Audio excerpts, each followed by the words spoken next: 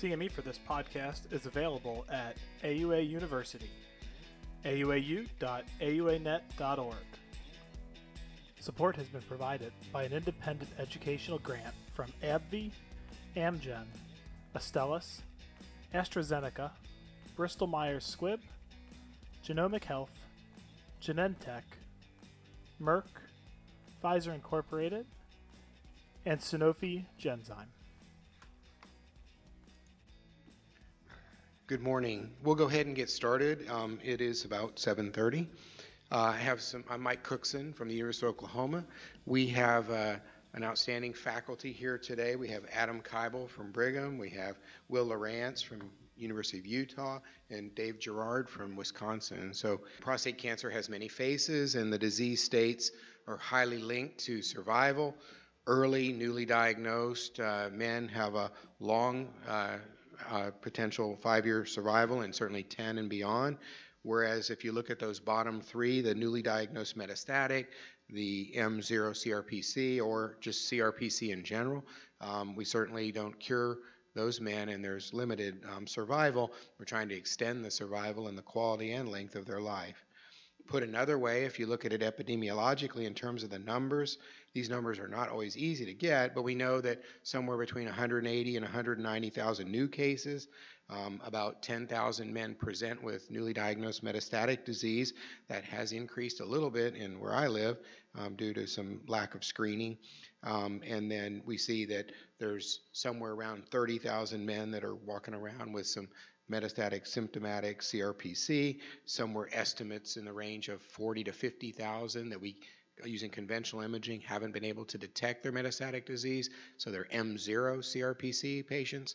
And there's over 3 million men, in the U.S. walking around with some form of prostate cancer that has been treated or has relapsed and is recurring. So there's a large number of these people. I'm going to focus on the metastatic newly diagnosed patients in this short talk. So from a historical perspective, we've known for more than 70 years that prostate cancer is responsive to androgen therapy. We know that androgen deprivation therapy will reduce or put prostate cancer into remission, and based on some of the pioneering work from one of our Nobel Prize winners in the early days. We also know that most patients that present with metastatic or advanced prostate cancer are going to be responsive to androgen deprivation therapy, probably more than 90%. There are some that are not, and when you see that, then that's time for sure to be thinking about a neuroendocrine or a small cell type tumor, but most do initially respond, but they will ultimately progress. You'll see in the studies that I'm going to discuss that patients have been subcategorized based on the volume of their disease. So we know that the amount of metastatic burden that they present with has a lot of prognostic implications for how they'll respond to therapy. And this was first reported in probably some of the earlier studies looking at combined androgen deprivation therapy in the late 80s, as well as some of the early bilateral orchiectomy flutamide study listed here, where that Kaplan-Meier curve shows that it's the extent of disease rather than the combination of orchiectomy and flutamide that really drove the outcomes in these patients. So response was highly linked.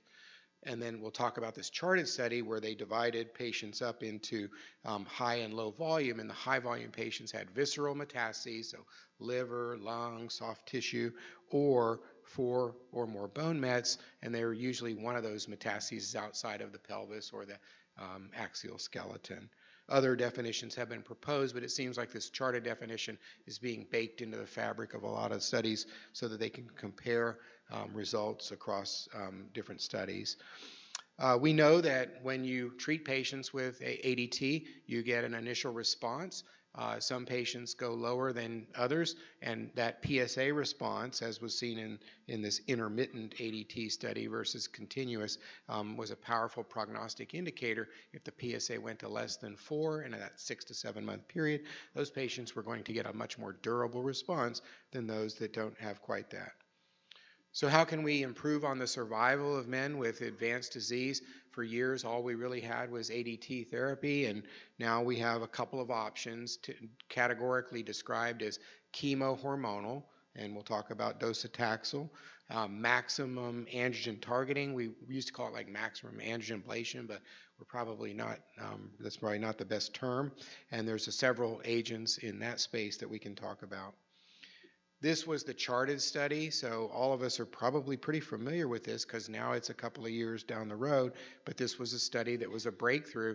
You know, when we first looked at docetaxel in the castration-resistant patients, we got just a few months of benefit, but they were sort of at the end of the line, and it was hard to demonstrate a benefit in patients that were so heavily pretreated. But in these men that are newly diagnosed metastatic, we're seeing significant improvements. Again, they did look at docetaxel with ADT versus ADT alone, and they were subdivided into that high and low volume. And what we found was that patients that had overall, there was about more than a year of difference in the overall survival of these patients, 57 as compared to 44 months. But the biggest, the biggest bang for our buck is going to be in this high volume category where the results were almost a year and a half of survival difference. And we really don't see that kind of dramatic curve separation in those patients that were designated as low volume. So a lot of oncologists and a lot of urologists that deal with this often think of patients when they have high volume disease as chemotherapy candidates, as long as their health and performance status is good. And for patients that are not so high volume, we have other options, which I'll show you. This was the similar study to CHAARTED. This is the STAMPEDE study. And again, similar results. They didn't have that high, low volume categorization, but there was a dramatic and significant 1-year difference in patients treated with the chemotherapy in addition to ADT. So that is a standard. There were other studies. So there was a French study which had pretty significant separations, but it didn't statistically meet the muster. But when you put all those into a meta-analysis, overall this forest plot kind of demonstrates the take-home message that docetaxel and ADT should be considered a standard of care for men with newly diagnosed metastatic disease based on all the information that we have available. So now what about that maximum androgen targeting? So these were sort of 2 back-to-back New England Journal papers that were published adding abiraterone and prednisone to ADT as compared to ADT alone. And we'll go through those pretty quickly. The first study that I have here is the Latitude study, over 1,000 men. And again, with the addition of abiraterone, both overall survival and radiographic progression-free survival in the magnitude of about a 40% risk reduction in those men who were treated with a combination therapy. And this almost looks like the same slide. This is the STAMPEDE study, had about 2,000 men in it. Again, most were metastatic, some were locally advanced, treated with abiraterone plus ADT versus ADT alone, and almost mirror image results in terms of what we saw in terms of overall survival as well as a progression-free survival. So very important to think that, you know, we can add this additional therapy and really get a significant improvement. This has not been published yet, but was presented at GU ASCO, and this is the ARCHES study. So this is another study looking at newly diagnosed. Most of them were metastatic, some were locally advanced, and they're hormone sensitive. And what they did was they randomized them 2 to 1. Half of them, or two out of 3 got enzalutamide, and the other group were on placebo plus ADT. So it's ADT and enzalutamide compared, and they looked at radiographic progression-free survival. This is just a little baseline characteristic to show you that they did divide patients into high and low volume. About 2/3 of them had what would be considered high volume disease at presentation. There were some patients, I think maybe 30% or so, that had had prior chemotherapy as well. This was the radiographic progression-free survival, which was highly significant, about somewhere around a 60% risk reduction in the development of progression of their disease, adding enzalutamide to the ADT as compared to ADT alone. They had subgroup analysis, and I mentioned that they were divided into low and high volume. Like abiraterone, it worked in the low and high volume. Same here, and it also worked in patients that had had prior docetaxel chemotherapy. So the conclusions were that this was an advancement in terms of adding enzalutamide, which we'll hear more about later. It has a good track record in some of these other disease states more advanced, and you can see that these drugs are moving into a more hormone-sensitive disease state now. So what about definitive radiation? So this is a hot topic, and people are looking at definitive treatment in general for the primary in patients who present with metastatic disease. There's some theories about why this might be important. One of them could be just improved local control. It may have some immunologic benefit to the patient, and it also may improve ultimately their cancer and overall survival.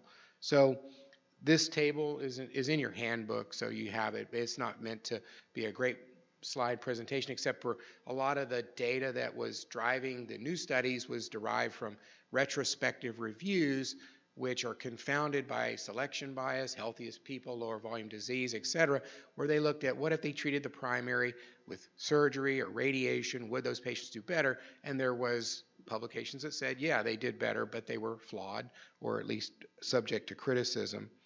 So there have been a couple of randomized level 1 evidence studies in radiation that have come forward recently. This was the first one. It was called HORAD. And basically, they had patients with metastatic disease treated with ADT, and then half of them were treated with local radiation. What they found was that they did have categories of low and high volume, so that'll come back in a minute. But there was no overall survival advantage in this relatively small trial. It was about 400 patients, I think.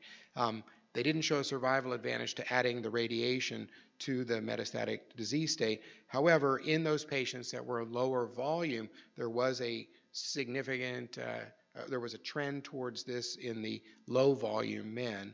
And so while there was no overall survival benefit, there was some hypothesis generating theory that in the low volume men, there was improved radiographic progression-free survival. This was the second study. This was a STAMPEDE study where, again, patients with newly diagnosed metastatic disease were randomized to local treatment or not, and the local treatment was radiation, and all of them were treated with ADT. And this one had about 2,000 patients in each arm.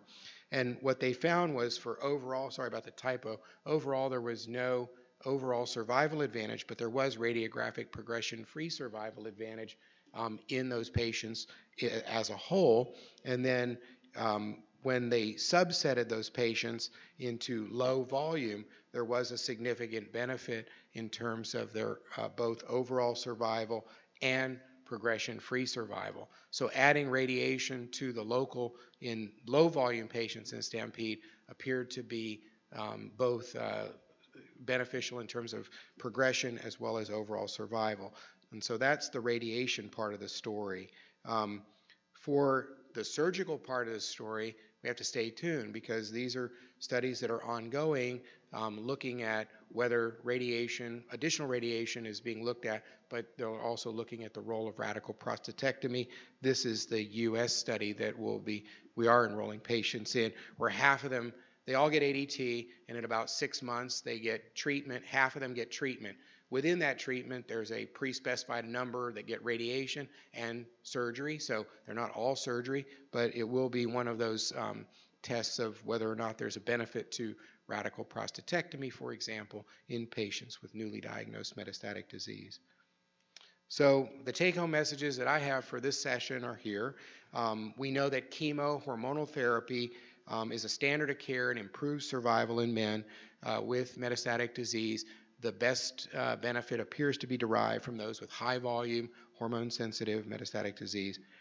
Maximum androgen targeting, both high and low volume, has improved overall survival with use of abiraterone and progression-free survival with at least the presentation from GU ASCO. And we're waiting for the hard copy presentation to be published soon.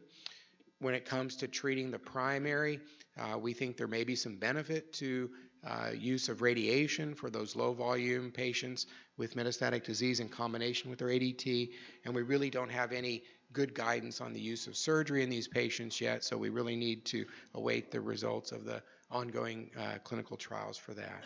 And so with that, I will conclude my part, and I thank you for your attention, and then we'll go ahead and get our next speaker up. Thank you.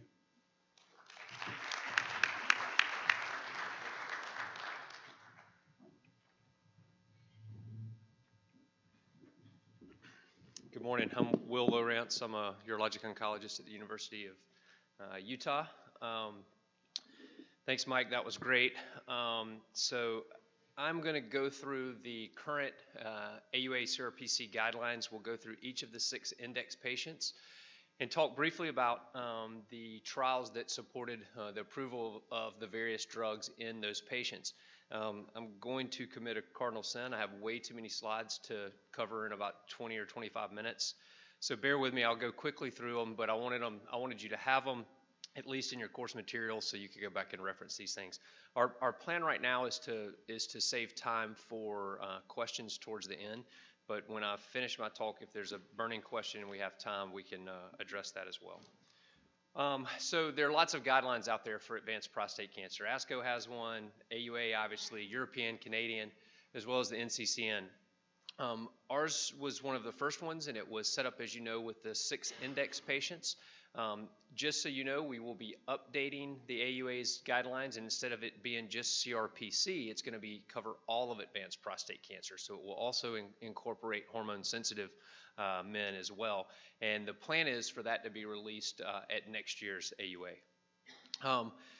The AUA CRPC guideline was first published in 2015. We have since had 2 amendments to it. As you know, this space has changed dramatically over the last really 5 to 10 years, and so it's from a guideline perspective, it's really tough to keep up with things as all these new trials are coming out almost continuously. At this point, we have 6 approved new agents for the treatment of men with CRPC, and 1 that is pending approval right now, darolutamide. But pretty remarkable what's changed in how we manage these patients since docetaxel was the only agent in 2004. Quick schematic of that treatment evolution showing the various trials, their names, when they were published. And again, the darolutamide trial, that's in M0 CRPC men, was just published literally 2 months ago in the New England Journal. And we'll talk briefly about that when we discuss those patients. So when we set out to put the AUA CRPC guideline together, we decided to base it around 6 different index patients. And those index patients were based on whether or not they had symptoms, what their performance status was, whether they had had prior docetaxel chemotherapy, and then the presence or absence of metastatic disease. And what you'll see as we go through each of these index patients, I'll try and point out the differences between the 2. It can get confusing keeping them separated, and trust me, we all can get them mixed up, but there's a really nice schematic that the AUA's put out, and here it is, that basically is your cheat sheet that shows you the 6 index patients with what the guideline statements are in terms of treating each of those. So let's start with index patient 1, and this is a gentleman who has M0 CRPC. So on radiographic imaging, CT or bone scan, they have no evidence of metastatic disease, and then they have a rising PSA despite having a castrate testosterone. Castrate testosterone is defined as less than 10 nanograms per deciliter, and a rising PSA is described as a PSA that's 2 or above nadir, at least 25% above what the nadir was, and you have to verify with a repeat PSA at least 3 weeks after that initial one. So that's how we define an M0 CRPC patient. And here's the guideline statement as it reads straight from the AUA guidelines. We'll break it down from here. At this point, there's grade level A evidence to suggest that clinicians should offer either apalutamide or enzalutamide in these men. Let's go through the 2 trials briefly that led to the approval of apalutamide and then the approval of enzalutamide. So this is the Spartan trial, was published in the New England Journal in 2018. And basically what they did was took just over 1,200 men, randomized them in a 2-to-1 fashion to receive either apalutamide plus ADT versus placebo plus ADT. All of these men had no evidence of metastatic disease. They had a rising PSA, and importantly, their PSA doubling time was less than 10 months. They were then also stratified into those who had a doubling time of less than 6 months and those that had one of greater than 6 months. But clearly this was a population that was enriched for having events. And then the endpoint was metastasis-free survival, and this was a new endpoint. I'm not going to get into how the FDA ended up accepting this endpoint, but it's basically a surrogate and appears to be a very good surrogate for overall survival. This just shows the patient demographics. The primary endpoint, again, was metastasis-free survival, and what you see are dramatic Kaplan-Meier curves there. Big difference with a median metastasis-free survival of 40.5 months versus 16.2 months. So very dramatic curves. In terms of adverse events, the drug was well tolerated. We see adverse events pretty similar to this class of drugs, and again, these are the second generation androgen receptor blockers. What was a little different with apalutamide is there is a higher rate of rash in these patients, and that's something that we do see, almost 24% versus 5.5% in the placebo group. Fatigue was the most common side effect, but for the most part, the drug was well tolerated by patients. So in conclusion, apalutamide decreased the risk of metastasis or death by 72% and prolonged the median metastasis-free survival in these men.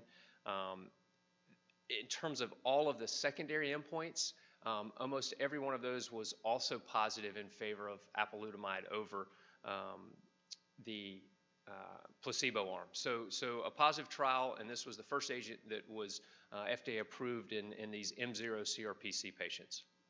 The next trial is the PROSPER trial, and this trial very similar design to the one I just described. Over 1,400 men with M0 CRPC. They too had doubling times of less than 10 months, randomized in a 2-to-1 fashion to enzalutamide plus ADT versus placebo plus ADT. Same endpoint of metastasis-free survival, and what you see are very similar Kaplan-Meier curves. A dramatic difference, 36.3 months in terms of median metastasis-free survival versus 14.7 in the placebo arm. Also, secondary endpoints positive in the enzalutamide trial. And the adverse event profile very similar to what we've seen from enzalutamide in all of the more advanced trials that led to its approval in the pre and post docetaxel state. Convulsion rate, very low. I think severe SAEs were only 2 patients that had convulsive episodes. Fatigue, the most common side effect, which is similar to what we saw in the apalutamide study, 33% versus 14%. And the rest of the side effects are what we would expect. So again, in this M0 CRPC group, 71% reduction in the relative risk of developing metastases, pretty dramatic, and it was well tolerated, and all the secondary endpoints were positive as well. Now, darolutamide. This is the trial I mentioned that was just published, the Aramis trial. It's not FDA approved yet in this space, but we're waiting that approval. I have no idea when it will be, but I certainly would expect this to happen before the next iteration of our guidelines come out. Very similar design, over 1,500 men, PSA doubling times less than 10 months, randomized in a 2-to-1 fashion to get darolutamide plus ADT versus placebo plus ADT. Similar patient demographics, also stratified by men with doubling times less than 6 months versus those with the 6 to 10 month range. And again, almost exactly the same Kaplan-Meier curves that I've shown you in the previous 2 studies. Dramatic, a 40.4 month metastasis-free survival in terms of median, and against placebo of 18. So a very positive trial. Also, all of the secondary endpoints were positive as well. Overall survival is not mature yet. It was a secondary endpoint, but certainly is trending towards it being positive as well. Adverse events. This drug appeared to be very well tolerated. Overall, the severe adverse events were very similar to what we saw with placebo. Fatigue was the most common, seeing a little bit higher rate of fatigue in the darolutamide group as compared to the placebo, but overall appears to be a well-tolerated drug. Conclusions, the same as what I mentioned before. It showed a benefit in terms of metastasis-free survival. There was a 29% reduction in the risk of death at the secondary endpoint at the interim analysis. Also, other endpoints, quality of life, pain progression, progression of pain, all of those things were better in the darolutamide, and from a safety standpoint appeared to be well tolerated. So for our first index patient, the M0 CRPC patient, key things I think take-home messages are, in these men, you can offer 2 drugs at this point, hopefully 3 soon for those that are highest risk for death. And right now, one of the ways we risk stratify these men is by their PSA doubling time. We talked about the 3 trials and the 3 drugs that we're going to be able to use soon in these men. I didn't get into how second-generation PET scans are going to really change this disease state, and maybe it's something we can talk about if we have time in the question-answer section, but these new PET scans are enabling us to find metastatic disease earlier in these patients and really are going to impact this disease state. And, you know, a lot of people have said M0 may not even exist moving forward as our imaging studies get better at detecting where the metastatic disease actually is. Let's move on to index patient 2. So now we have a patient who is asymptomatic or minimally symptomatic, but has evidence of metastatic disease on their CT scans or bone scans, and they've never seen docetaxel chemotherapy before. So in this patient, clinicians should offer, and there's level A evidence to suggest they should offer either abiraterone, enzalutamide, docetaxel, or Sipuleucel T. And I'm going to very quickly go through we'll cover 4 trials that support the use of those agents in these patients. The first is the Cougar 302 trial. This was the abiraterone trial. Over 1,000 men randomized to abiraterone or placebo, and what you see is a survival benefit favoring abiraterone. Very similar thing for enzalutamide, the PREVAIL trial. Again, over 1,700 patients randomized to enza versus placebo. Here's the schematic for that trial, and again, co-primary endpoints, so PFS endpoint and an overall survival endpoint, both showing improvement in overall survival and PFS for the enzalutamide group. Docetaxel, this is an older study back in 2004, the TAX 327 study, which showed the first active agent in men with CRPC, but basically it was docetaxel considered in 2 different regimens versus mitoxantrone, and what they found was that the Q3-week regimen of docetaxel improved survival over mitoxantrone by roughly 4 months. And then Sipuleucel T, so this is the first immunotherapy that was approved in advanced prostate cancer. The IMPACT trial, about 512 men, were randomized in a 2-to-1 fashion to either Sipuleucel T or placebo, and again, you see roughly a 4-month overall survival benefit in those who received the immunotherapy versus the placebo. So that's a quick run through index patient 2. Let's move on to index patient 3. This patient is one who now is symptomatic. So the same as index patient 2, except now we have someone who's symptomatic. They've never seen docetaxel before, and they have a good performance status. So there's grade level A evidence that we should offer either abiraterone, enzalutamide, or docetaxel in these patients. And then also for those without visceral disease that have bony metastasis, we can also offer radium-223. So let's look at evidence that supports that. Radium-223 trial randomized patients to either radium plus standard of care or placebo plus standard of care, and the standard of care obviously was kind of dealer's choice. And what they found was a statistically significant survival benefit for those that received radium. The key with this is these patients did not have visceral metastases. In this trial, patients who had received docetaxel and had also not received docetaxel were included, and they were stratified. So what you'll find out is that when we get to the later index patients, specifically index patient 5, radium is an option in patients that have seen docetaxel before as well. So moving on to index patient 4, now we still have a symptomatic metastatic CRPC patient who's not seen docetaxel chemotherapy, but the key here is this patient has poor performance status. And so we don't have great, in terms of how we grade the evidence, we don't have the highest level of evidence here, but the panel felt like this was a grade C, and providers can recommend abiraterone or enzalutamide in these symptomatic patients because in someone with poor performance status, in general, those androgen receptors are better tolerated than cytotoxic chemotherapy. Now, we kind of hedge and give clinicians the option that if someone's performance status is poor because of their disease burden, then you could still consider chemotherapy. And we've all seen patients that responded to chemotherapy and their performance status dramatically improved. And then the same applies to radium-223. So those are expert opinions that you could use those agents if you felt like the patient's poor performance status was directly related to their disease burden. Now let's move to the last two index patients. This will be index patient 5 and 6. The key for this group of patients is they have received docetaxel chemotherapy before. So index patient 5 is symptomatic but has a good performance status. So what are your options? And there's good evidence in terms of grade level A to recommend either abiraterone, cabazitaxel, or enzalutamide. Abiraterone, this was the first ABBY study. It was Cougar 301 study, over 1,100 men, almost 1,200 men who were randomized to ABBY versus placebo, and you see a significant overall survival advantage. The AFFIRM trial, this was enzalutamide's first big phase 3 trial, and what you see is a very similar Kaplan-Meier curve to what we saw with ABBY. Again, 1,200 patients, overall survival favored enzalutamide, 18.4 months versus 13.6.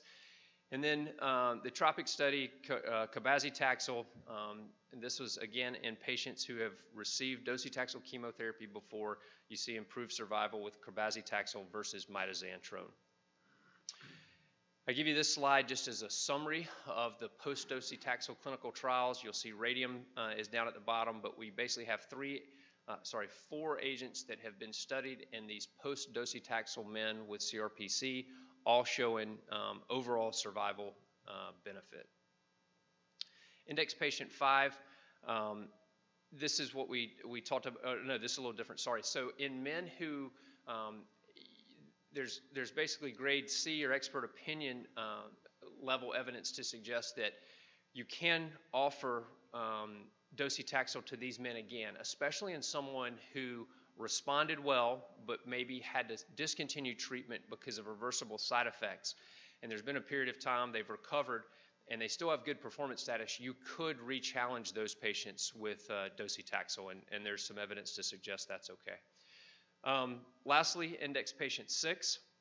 Now, still we're in the post-docetaxel treatment space here, but these men are symptomatic and have a poor performance status. And in this scenario, most of the guideline, pretty much all the guideline panel recommends that you should offer palliative care in this situation. Again, if their poor performance status is directly related to their disease burden, you do have the option of treating them with one of the androgen receptor blockers. Typically, chemotherapy is not a good idea in these patients just because of their poor performance status. Okay, let's end on discussing bone health for a minute. Obviously, men on continuous androgen deprivation in this CRPC state, bone health is a key component of managing them. This is a Serum Medicare study that showed the more ADT you get, the higher the rate of your fracture risk, and we know that. And a lot of these men at baseline have some degree of osteopenia or even osteoporosis. So the recommendation is getting a DEXA scan at baseline to define their bone health. If they do have osteopenia or osteoporosis, makes sense to go ahead and treat that. And then importantly, tell all these men they need to stop smoking, need to moderate their drinking, and then also try to get on a schedule where they're doing regular weight-bearing exercise. In terms of what to recommend, dosage-wise of vitamin D and calcium supplementations, the National Osteoporosis Foundation recommends that men get at least 1,200 milligrams of calcium daily, and then either between 800 and 1,000 international units of vitamin D. The AUA guideline says that clinicians may choose between denosumab or zoledronic acid when selecting a preventative treatment of skeletal-related events in men with CRPC who have bony mets. This is a summary slide showing the disease state progression as you move through the CRPC state, and then all of the various agents that are available for us to treat these men with now. I'll go back to that slide for a minute. It's remarkable we have all these agents now. That just opens up a whole ton of questions for us. Which one do you give first? How do you sequence them? Are there combinations that would work better? So that's kind of where we are now, is trying to figure out sequencing, combinations, and how best to treat these men. Again, here is the figure, kind of summary figure of the AUA guidelines. I think if you're going to keep anything in your clinic, this is a good one to have posted on the wall if you do treat these men with advanced prostate cancer. So in summary, we all feel that urologists should be the primary caregiver for these men with advanced prostate cancer. There's clearly a role for medical oncology. You need to have them as colleagues, but at least early on in the CRPC space, urologists should remain the primary caregiver. There's lots of evidence-based treatment options out there, and then again, we'll have new guidelines coming out hopefully this time next year. Thank you.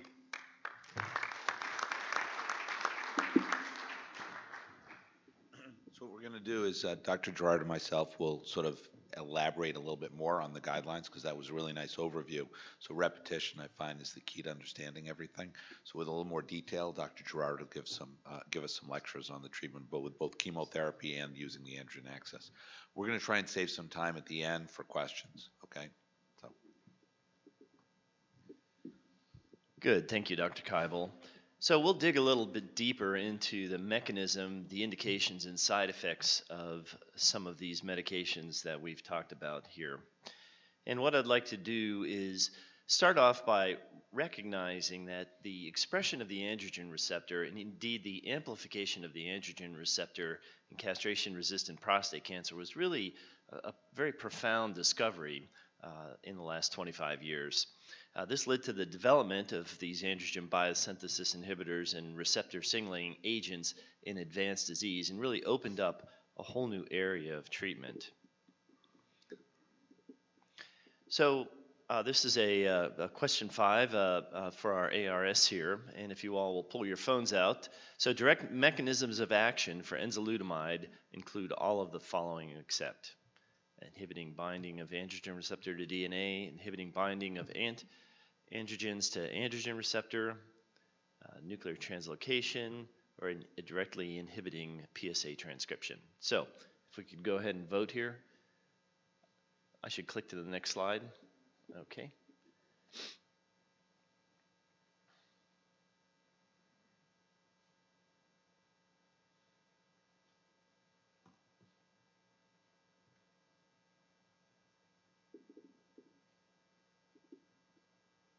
Very good.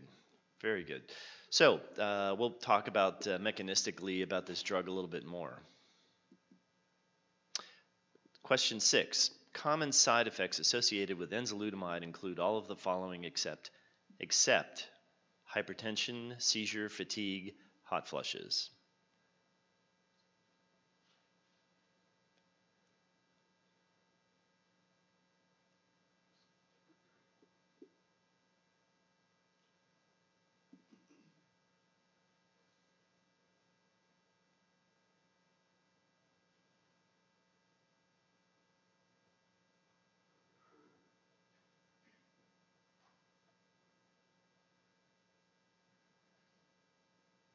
Okay, a little more split. This was a little bit of a trick question, but seizures are not a very common side effect, a very infrequent side effect.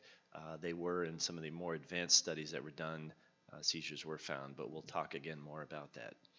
So, realize that the majority of these androgen biosynthesis inhibitors and receptor signaling antagonists start later in the disease. Typically, the initial FDA validation is in the symptomatic post-chemotherapy space.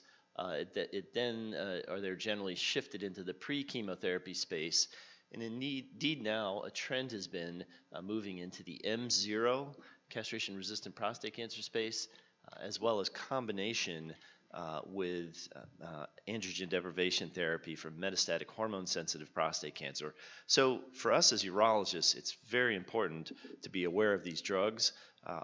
We're using them more commonly, and we certainly need to be aware of the side effects and the indications. The objectives of this lecture are to look at mechanisms for castration-resistant prostate cancer. We'll touch briefly on ligand-dependent mechanisms. We'll also seek to understand the side effects and mechanisms of abiraterone and enzalutamide, as well as apalutamide and darolutamide. And we'll also discuss new applications for these oral androgen axis agents. So this is a case that we'll start off with, a 73-year-old with a history of biochemical recurrence following radiation therapy. He was placed on androgen deprivation therapy, and 3 years later, he develops a rising PSA while on continuous LHRH therapy. His testosterone is appropriately low, and he has new pelvic metastases noted, as well as retroperitoneal lymph nodes. So the question is, what are the options for treatment for this patient? Now, this recognition that the androgen receptor is expressed in castration-resistant prostate cancer is a very important one. This is looking at overexpression of the AR in a lymph node, and indeed the study on the right is actually demonstrating that over 70% of men who end up dying from their prostate cancer continue to overexpress the androgen receptor. We're not going to talk about non-ligand dependent mechanisms, but rather focus on ligand dependent mechanisms, since these drugs really target these, and these are much more commonly found. Amplification of the androgen receptor is very important. More androgen receptor improves its ability to bind low levels of ligand. Another mechanism is the mutation of the androgen receptor. So by mutation, what the androgen receptor is able to do is bind additional ligands, such as glucocorticoids and other ligands, essentially allowing it to act in a more promiscuous fashion. The third mechanism that we'll touch on here are the contribution that adrenal androgens play in this whole process. And again, abiraterone will target the conversion of these adrenal androgens and has an effect in the majority of castration-resistant prostate cancer. Abiraterone specifically targets the CYP17 hydrolase and lyase activities of CYP17, and this prevents the conversion of pregnenolone to DHEA, androstenedione, and testosterone. Again, it specifically targets, it inhibits irreversibly these enzymes, and one can see that this would potentially lead to mineralocorticoid side effects, and indeed that's something we need to be aware of with regard to this.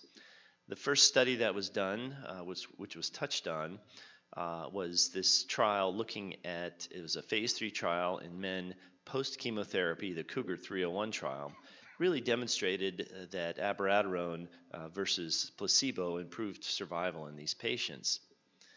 It led to approximately 5-month improvement in survival. And this led to the FDA approval of this drug. It was then shifted into the pre-chemotherapy space. And I'm showing you here some of the data just demonstrating that not only improvement in survival, but also radiographic progression-free survival was also improved. These drugs have a very important role in improving quality of life as well. And what we see here is that in patients that received abiraterone in these trials, the need for opioids was decreased and indeed delayed in individuals that received abiraterone. Now, the mechanisms of these drugs really explain the side effects. So if you're blocking these hydrolase and lyase activity of CYP17, aldosterone levels go up. And as we know, this results in salt absorption, secretion of potassium. These patients have peripheral edema. They can get into issues with fluid overload as well as low potassium. Generally, we use prednisone in conjunction with these drugs in order to offset these mineralocorticoid side effects. These are the side effects associated with the drug in the pre-chemotherapy space. In addition to the fluid retention, hypokalemia, and hypertension I mentioned, it's important to realize that these also increase these liver function enzymes. So ALT and AST are altered in these drugs, and it's important to realize that there are interactions with other drugs that you need to be aware of. So minimizing the side effects of abiraterone, you can decrease absorption by taking on an empty stomach. It's important to give this drug with prednisone either once or twice a day. The liver function tests and also electrolytes need to be checked 2 weeks after starting monthly for the first 3 months, and then quarterly. And if you do get in a situation where you find these to be elevated, typically just holding the abiraterone until it normalizes is important. We need to work with our primary care physicians to treat the hypertension and fluid retention that are seen with these patients. And again, it's important to be aware that there are interactions with other drugs that can alter these CYP enzymes as well. As was mentioned, there is a newer indication for abiraterone. Its use in conjunction with androgen deprivation therapy earlier here in metastatic hormone-sensitive prostate cancer. The Latitude study randomized 1,200 patients, and it was really striking. This led to a decrease in cancer progression by 18 months, a decreased risk of death by 38%. There was less pain, delayed chemotherapy in these patients. Again, we saw the liver function tests, abnormalities, and hypertension in these patients. So they're essentially exposing themselves to side effects of these drugs at a slightly earlier time point. So which patients do we want to focus on abiraterone? It's FDA approved for metastatic CRPC before and after chemotherapy, and also in a metastatic hormone-sensitive prostate cancer. And it is being utilized in somewhat of an off-label approach in some M0 castration-resistant prostate cancer as well. The side effects of hypertension, hypokalemia, and steroid-induced hyperglycemia, primarily from the prednisone, are things to be aware of. So we would want to be careful in patients that were brittle diabetics, had gastric ulcers. Again, in rapidly progressive disease, may want to think more about chemotherapy rather than these oral agents. Again, be careful in patients with significant cardiac disease and viral hepatitis. Other things that affect liver function would be important to be aware of. So our patient, this 73-year-old, had a good response to abiraterone, and 10 months later, his PSA is rising again, and he's having pain issues due to progression of his metastatic disease. He receives docetaxel chemotherapy, has an improvement in his PSA and pain. He naders at 8, but now his PSA is beginning to rise again. So what would we want to do here? An option would be to consider cabazitaxel, which is we'll talk about in the near future. Another option would be he had a response to docetaxel. We could consider that. Alternatively, we could consider androgen signaling antagonist. And in this situation, we'd want to perhaps consider enzalutamide. So realize that this is a oral drug that was rationally targeted against AR signaling, and it inhibits binding of the androgens to the androgen receptor. It also inhibits their nuclear translocation of this as well. And finally, it blocks the association of the androgen receptor with DNA. So it's a much stronger drug than some of the earlier drugs such as bicalutamide. Realize that apalutamide and darolutamide essentially function in the same manner. One potential advantage of these drugs is that there is less crossing of the blood-brain barrier, so potentially there may be less central nervous issues with these two agents. So again, it was initially examined in the post-chemotherapy space. This is the FDA approval trial. It led to a 5-month improvement in survival. Moved into the pre-chemotherapy space in the PREVAIL trial. There were other advantages, such as extending the time to the initiation of chemotherapy. Again, an improvement in quality of life in these individuals. So let's focus down on some of the side effects that were seen commonly. This was in the PREVAIL trial, the pre-chemotherapy trial. Fatigue is an issue with these patients, and one way to treat this is often giving these patients Ritalin if it becomes a very profound aspect, but it does cause us to shift use of this drug. Another one are hot flushes. Seizures were seen more commonly in the post-chemotherapy FDA approval trial with this drug. There was some debate about exactly why this was, but it's something to be aware of, that it does lower your seizure threshold, and you need to be careful with regard to competing drugs in these types of patients.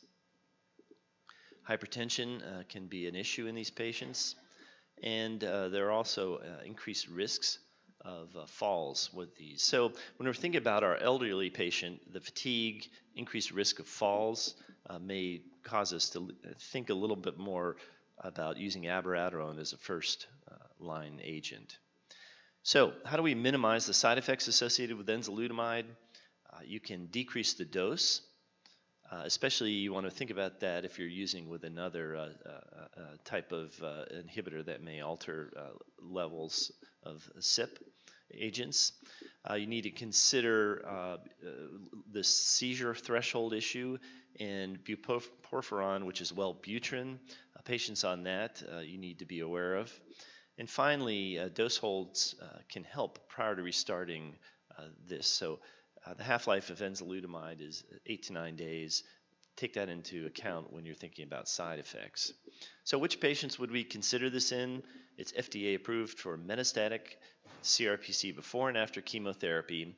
It's also been approved for M0 CRPC, so essentially asymptomatic PSA rising castration-resistant prostate cancer, as well as metastatic hormone-sensitive prostate cancer. Fatigue is an issue. There are rare seizure issues, and one needs to be careful about these CNS types of side effects. Which patients are poor candidates? You can see the list here. Patients who already have significant fatigue, advanced age, and a history of seizure, strokes, or falls. So apalutamide has a very similar mechanism of action as enzalutamide. There was a slightly increased risk of hypothyroidism in this Spartan trial that you need to be aware of. Darolutamide the trials have recently come out. FDA approval is pending. We can talk about when that might happen, but there may be some advantages to this drug because of this less penetration of the blood-brain barrier. So which agent should go first in advanced disease? There's really minimal data to guide us choosing between abiraterone and enzalutamide. I think many medical oncologists that are experts in this area would lean more toward abiraterone as a first agent, just from a cost standpoint and a tolerability standpoint. However, there may be specific indications for enzalutamide using this first. There are toxicity considerations to think about when you're looking at your patients. And there are unique situations that you may not want to use one of these agents. For example, a patient with rapid disease progression, significant symptoms, or visceral disease, one would want to consider docetaxel, or even if a biopsy demonstrated a neuroendocrine small cell variant, may want to consider etoposide or cisplatin. And these are expensive drugs. So take-home points. Enzalutamide and the similar drugs with this, these are androgen receptor signaling inhibitors. They are approved for pre- and post-chemotherapy. Contraindicated in men with a seizure history. And just be aware of the fatigue, seizure risk, and hypertension, as well as falls you see in this. So you want to be careful about this drug in older men. Abiraterone, androgen biosynthesis inhibitor, binds to P450 CYP17 gene, irreversibly inhibits it. It's again castration-resistant prostate cancer, pre- and post-chemo. You can also use this in metastatic hormone-sensitive prostate cancer. It's given with prednisone. These are the side effects we talked about: hypokalemia, hypertension, and it's preferred in these kinds of patients with a seizure history and severe baseline fatigue. Okay, so that's the end of this talk. If we could go ahead and bring the next one up.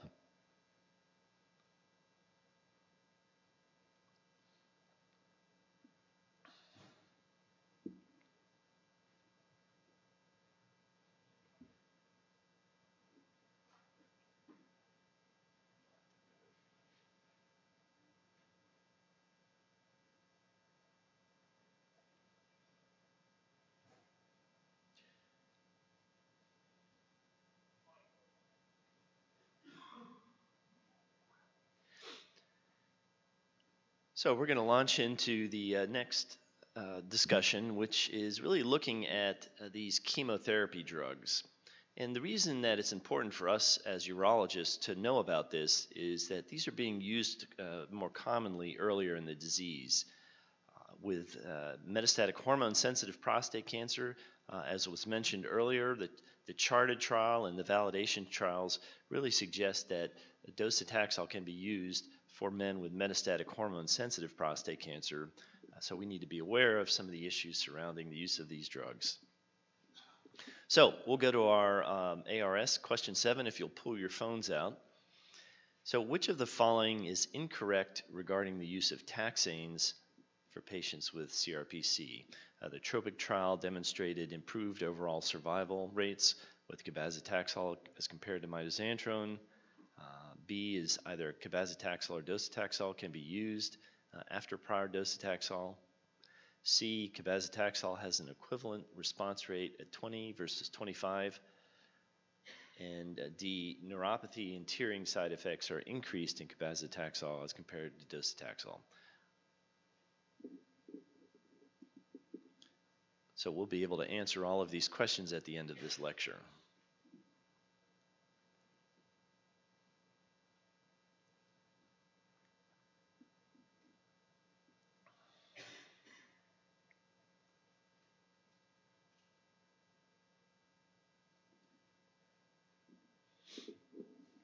Good. Generally, the majority of individuals got the correct answer. Okay. So there are 2 approved chemotherapeutics, docetaxel, which was the first, and cabazitaxel. We'll talk about the mechanisms of action, these drugs, clinical states for use. We'll discuss some of the comorbidities of concern and special situations to use platinum and indeed other agents. And we'll briefly touch on biomarkers for response to chemotherapy. So this is a 63-year-old with a Gleason's 9 cancer, a history of radiation therapy, developed a rising PSA shortly after treatment, got androgen deprivation therapy. The PSA lately began rising rapidly with a doubling time of 3 months and now presents with new bone pain, multiple osteoblastic lesions, 5 or 6 in the spine, and his PSA is 56 now. So in this situation, what might be our first option? So realize that these chemotherapy agents are generally applied later in the disease, especially with the broader use of the oral agents that are available. These are both taxane chemotherapies, both docetaxel and cabazitaxel. They bind tubulin and promote the assembly of tubulin into microtubules. So essentially, this results in inhibition of mitosis. The first drug that was approved for castration-resistant prostate cancer, and I remember when this occurred, was docetaxel. And it led to a 2-month improvement in survival in these patients. And at the time, prior to that, really all we had was mitoxantrone. It was really a profound discovery. So that led to its approval. TAX 327 was a follow-up trial that looked at weekly versus every 3 weeks. There was a slight improvement in giving it every 3 weeks. Now, there are a number of side effects associated with this drug. These include fatigue. Nail changes are important in these patients, and nail care is critical when patients are being placed on chemotherapy. Sensory neuropathy can occur in these patients and is common with the more extended use of these drugs. Using cold stockings in these patients can minimize the neuropathy issues. There are also issues with tearing and sometimes placing ducts or stents in the tear ducts can minimize this. There are fluid issues as well with patients getting docetaxel. So it's important to be aware of these. Generally, we see these in more advanced castration-resistant prostate cancer where they're getting multiple courses.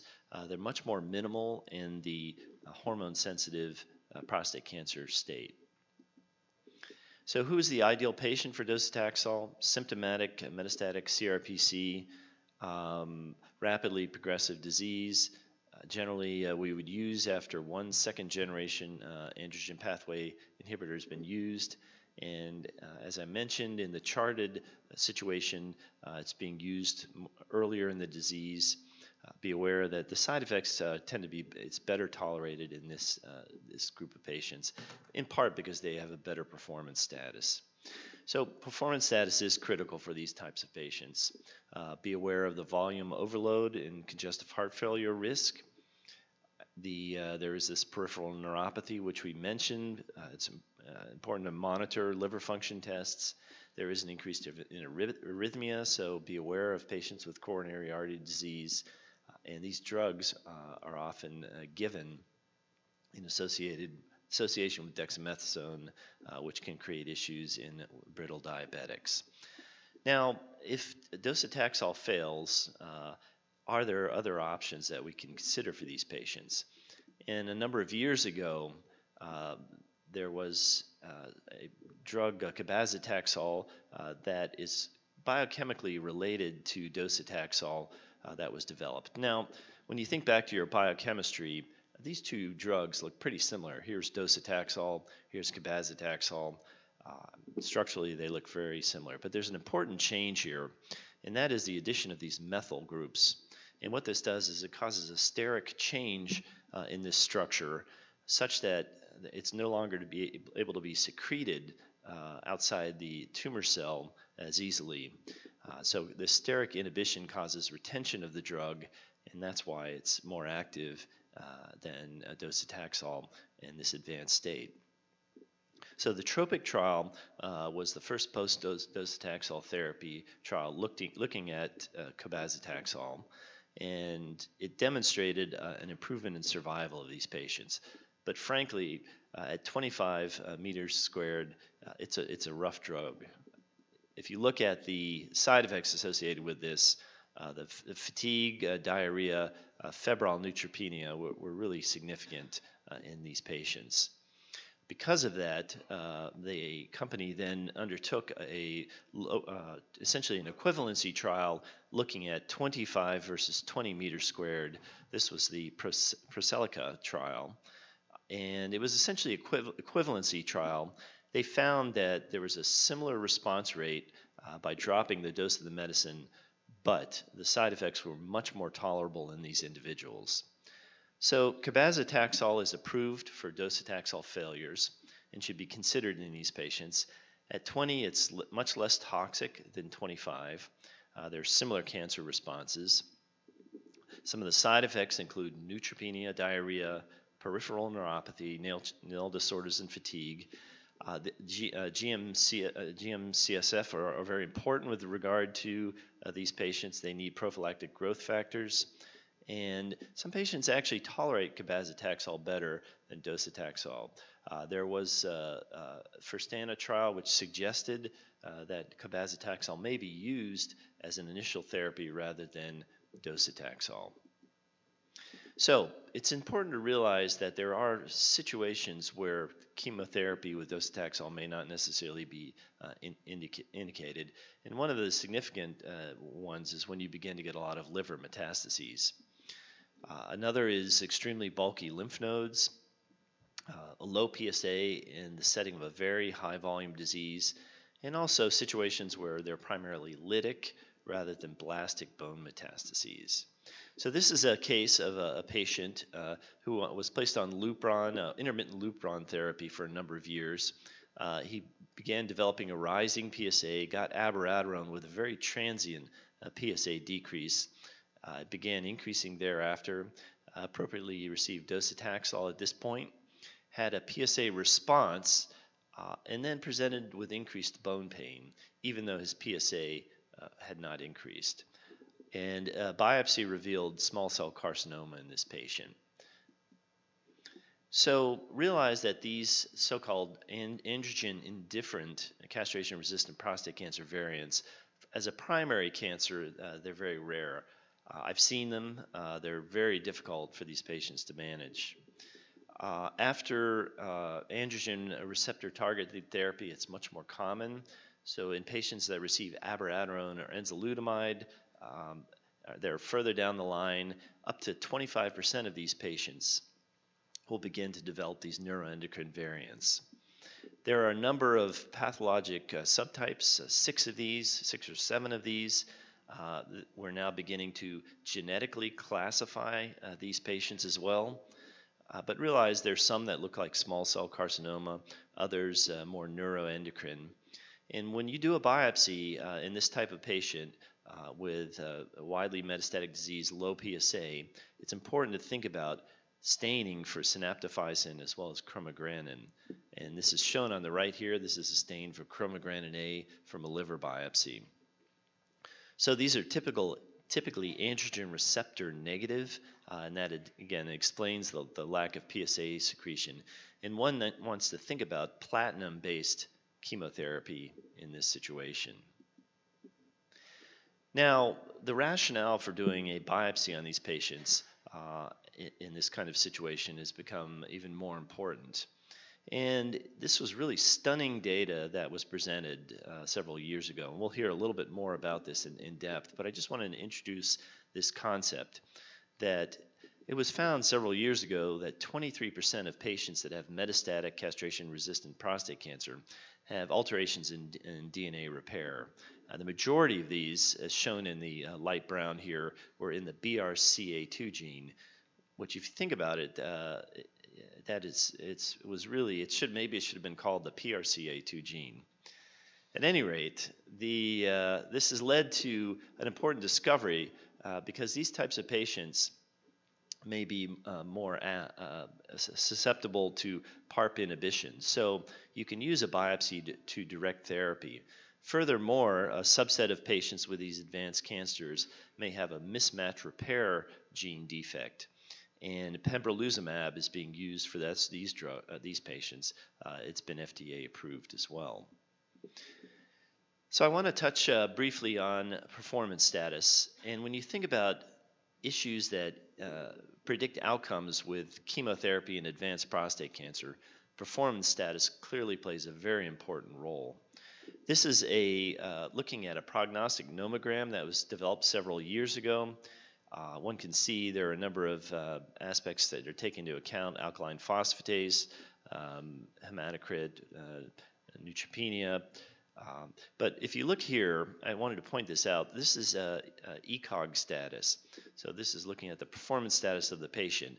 And if you look at the weight that's given this, it's really one of the major prognostic features.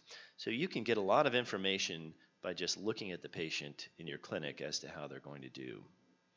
And to remind you, the ECOG performance status for the residents in the audience, this is a very testable type of question.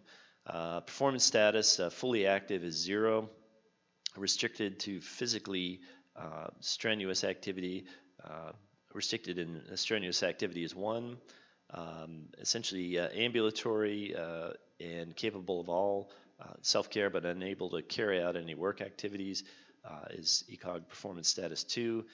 You can see individuals that spend greater than 50% of their time in a bed or chair are 3. 4 is completely disabled, and ECOG status 5. I always find it interesting they include this. It means you're dead.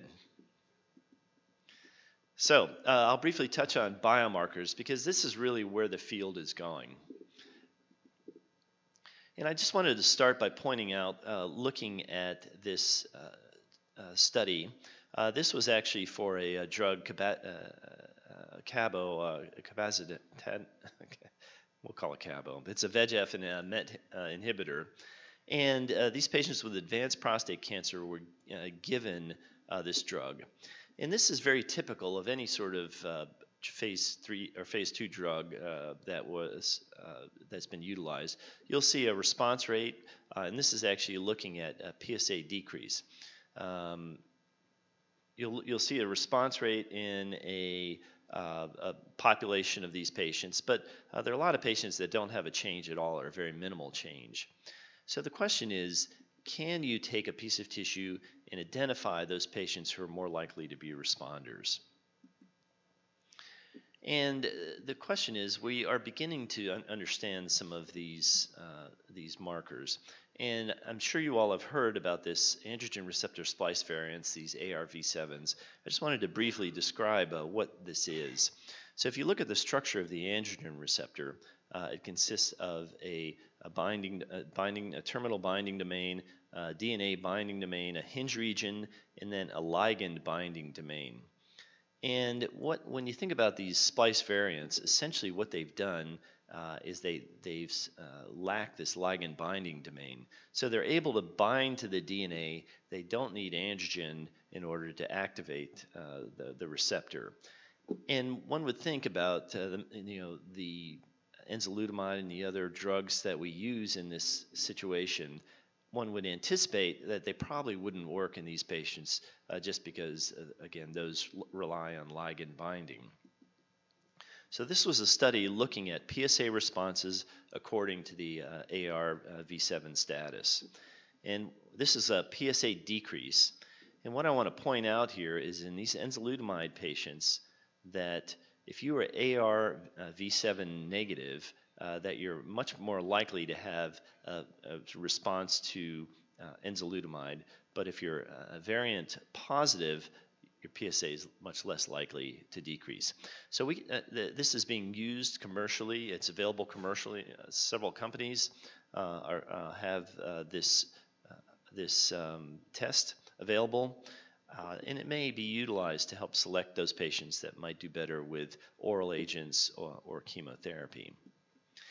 So, take-home points for this lecture. Docetaxel remains the first-line chemotherapy for metastatic castration-resistant prostate cancer. In the modern era, it's generally being used after oral inhibitors. And one thing I want to point out is that generally if you fail with one of these oral agents, it's often worthwhile switching to chemotherapy rather than trying another oral agent afterwards. In the modern era, the response rates appear to be very minimal. For example, trying enzalutamide immediately after abiraterone. I emphasize that the ECOG performance status and comorbidities are important, and they can help guide appropriate selection for patients with taxane-based therapies. Cabazitaxel, 20 milligrams is not inferior to 25, but it's much less toxic. Again, cabazitaxel is generally used after docetaxel failures. And there is a role for platinum-based chemotherapy in these patients with these neuroendocrine small cell cancers. Biopsies are important in these patients. They can also help direct therapy with other specific agents. And finally, that the ARV7 may be a mechanism of resistance, and it can help guide therapy in these patients. Well, thank you very much, and I think we'll keep moving and save our questions for the end.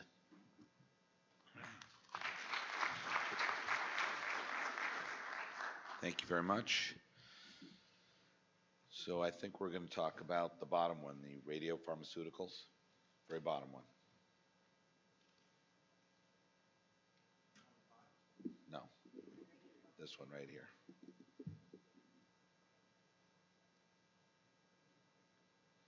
So I get to give, I guess, probably the most boring but most practical talk, and then the most interesting talk. Nobody likes talking about bone health, but unfortunately it is a huge issue for our patients, and we need to be very aware of it when we're treating our patients with various different forms of hormone ablation. So these are my disclosures. Clearly we are discussing products that are made by Janssen. I don't think any of the others are actually on this. Others obviously contributed to this talk. So there is a clear clinical relevance. I think everybody in the room is aware of this for bone health and castrate-resistant prostate cancer. Bone loss clearly occurs. The median age of patients who have castrate-resistant prostate cancer is dead on with the age at which a patient's bones start to become osteoporotic anyway. And androgen deprivation basically accelerates this process. So we have increased risk of osteopenia, osteoporosis, and fracture, and they lose about 2 to 4% of their bone mineral density within the first year, and the fracture risk increases proportionally. And so, and in addition, metastatic disease, as we all know, for prostate cancer ends up in the bones, which further weakens them and further increases the risk of fracture. So these are the issues associated with bone loss. The risk factors include age, previous fracture, parental history of hip fractures, and I think we underappreciate that probably like most quote-unquote diseases, osteoporosis does run in families. Low body weight, which probably reflects poor nutrition, current cigarette smoking, and excessive alcohol consumption. Risk factors which are particularly relevant to our patient population include androgen deprivation therapy, GnRH suppression, glucocorticoids, radiation therapy, and also, importantly, there are other drugs like proton pump inhibitors. And I have the time reset. Just going to be distracting the whole time if it's blinking red. So this was a slide that was shown previously by Dr. Gerard. Basically, multivariate analysis has clearly shown an association between risk of fracture and androgen deprivation therapy. I think importantly, there clearly appears to be a dose response. So less androgen deprivation therapy does increase the risk, but as you increase the amount or duration of the androgen deprivation therapy, so does the risk of having any fracture, and in particularly fractures resulting in hospitalization. Like in many studies, you see the stepwise accumulation of fractures, and that's just because people are imaging and looking for them. But ones where patients end up in the hospital are clearly clinically significant. The overall survival of a fracture actually does predict how long a patient's going to be alive. So this is from the time of androgen deprivation, and then the patient developed the fracture during the course of treatment. And what you can see is patients who developed a skeletal fracture, much shorter life expectancy than those who didn't. So the idea that once we put someone on androgen deprivation, we can work to prevent that fracture risk should improve the life expectancy of these patients on androgen deprivation therapy. So the first thing to always remember is get a baseline. So bone mineral density scans, DEXA scans, are, at least in my practice, I obtain right when the patient goes on androgen deprivation therapy, and then I repeat it during the course of their treatment. Osteopenia is a T-score of negative 1.0 to negative 2.5. Osteoporosis, which is what we worry about the most, is when it's less than 2.5. And you're repeated every 1 to 2 years. There are blood tests that can be obtained, calcium levels, creatinine, and vitamin D. I think these should be obtained on our patients. They are important, and many of you in the audience, like me, are getting a little older. I had my vitamin D level checked after I broke my ankle, and I was surprised to find that it was low. So the important thing is to try and go ahead and check it, I guess even on patients in their 50s. Also, smoking cessation. I think it's hard to find any physician who doesn't argue against smoking cessation. I would say fracture risk is probably one of the least things we're concerned about, but it is another reason to stop smoking. ETOH, moderation, and weight-bearing exercises, I think, are particularly important. So the guidelines for the AUA state that clinicians should offer preventive treatment, that being supplemental calcium and vitamin D, to prevent fractures and skeletal-related events in patients who have castrate-resistant prostate cancer. Now, it's amazing to me how long we spent on the guidelines committee discussing the dosage of vitamin D and calcium. Unfortunately, there are no recommendations. The National Osteoporosis Guidelines basically state for men over the age of 50 that you should get 1,200 milligrams daily, and for vitamin D about 800 to 1,000 units daily. The dose does matter. Okay, so this is a meta-analysis, and these I'm going to have trouble reading them, but these are the patients at the top that have higher doses of vitamin D. I think this is over 1,000. And these are risk of non-vertebral fractures and hip fractures. And there's clearly a risk reduction. But for lower doses, this is about 400, there is no actual benefit. So if you're going to give somebody a dose of vitamin D, it's important to give them the higher dose.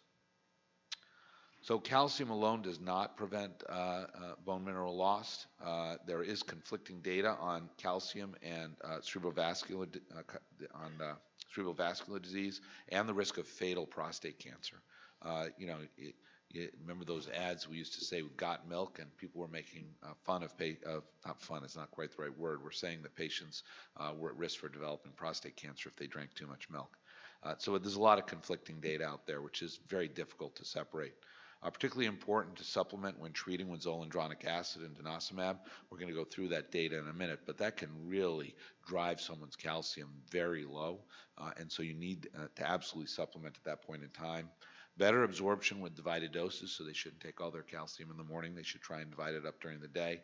And calcium citrate absorbs better than calcium carbonate, though I would argue that the goal is to get them to take something. So the next aspect is that clinicians may choose either denosumab or zoledronic acid when selecting a preventive treatment for skeletal-related events for patients with bony metastases. So bisphosphonates inhibit bone reabsorption. It's given as an IV infusion, 4 milligrams Q4 weeks. Zoledronic acid is the only bisphosphonate to demonstrate a benefit in metastatic castrate-resistant prostate cancer by decreasing the number of skeletal-related events. There are other bisphosphonates available. Very frequently, patients are on them. I think, and we're going to go through this, there are indications to put patients on other bisphosphonates when they are being treated for castrate-resistant prostate cancer. But if the goal is to decrease the risk of a skeletal-related event, specifically in patients who have castrate-resistant disease, zoledronic acid is the only one to demonstrate a benefit, and the other ones have been examined. So it's not a data-free zone. There's clearly toxicity, osteonecrosis of the jaw, incredibly important for them to have a dental exam beforehand. Do not put these patients on this drug until you've had a dental exam, if nothing more than for medical legal reasons. Hypocalcemia, and you really need to monitor patients' calcium. Nephrotoxicity, we're going to talk about that a little bit. You have to reduce the dose if the patient has impaired renal function, and it's one of the reasons why rank ligand inhibitors, I think, are a little easier to use in patients that have impaired renal function. And one of the primary side effects to remember is patients can develop some flu-like symptoms. So this is the data on, or the recommendation on reducing the dose if somebody has impaired renal function. For patients with a creatinine clearance of over 60, the regular dose is used.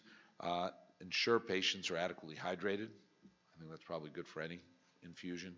Slower infusion times have been shown to improve renal clearance and therefore reduce the risk of toxicity. So if the creatinine clearance is 50 to 60, you go down to 3.5 milligrams, 40 to 49, 3.3, 30 to 39, 3.0, and under 30, just like MRIs, they're not recommended.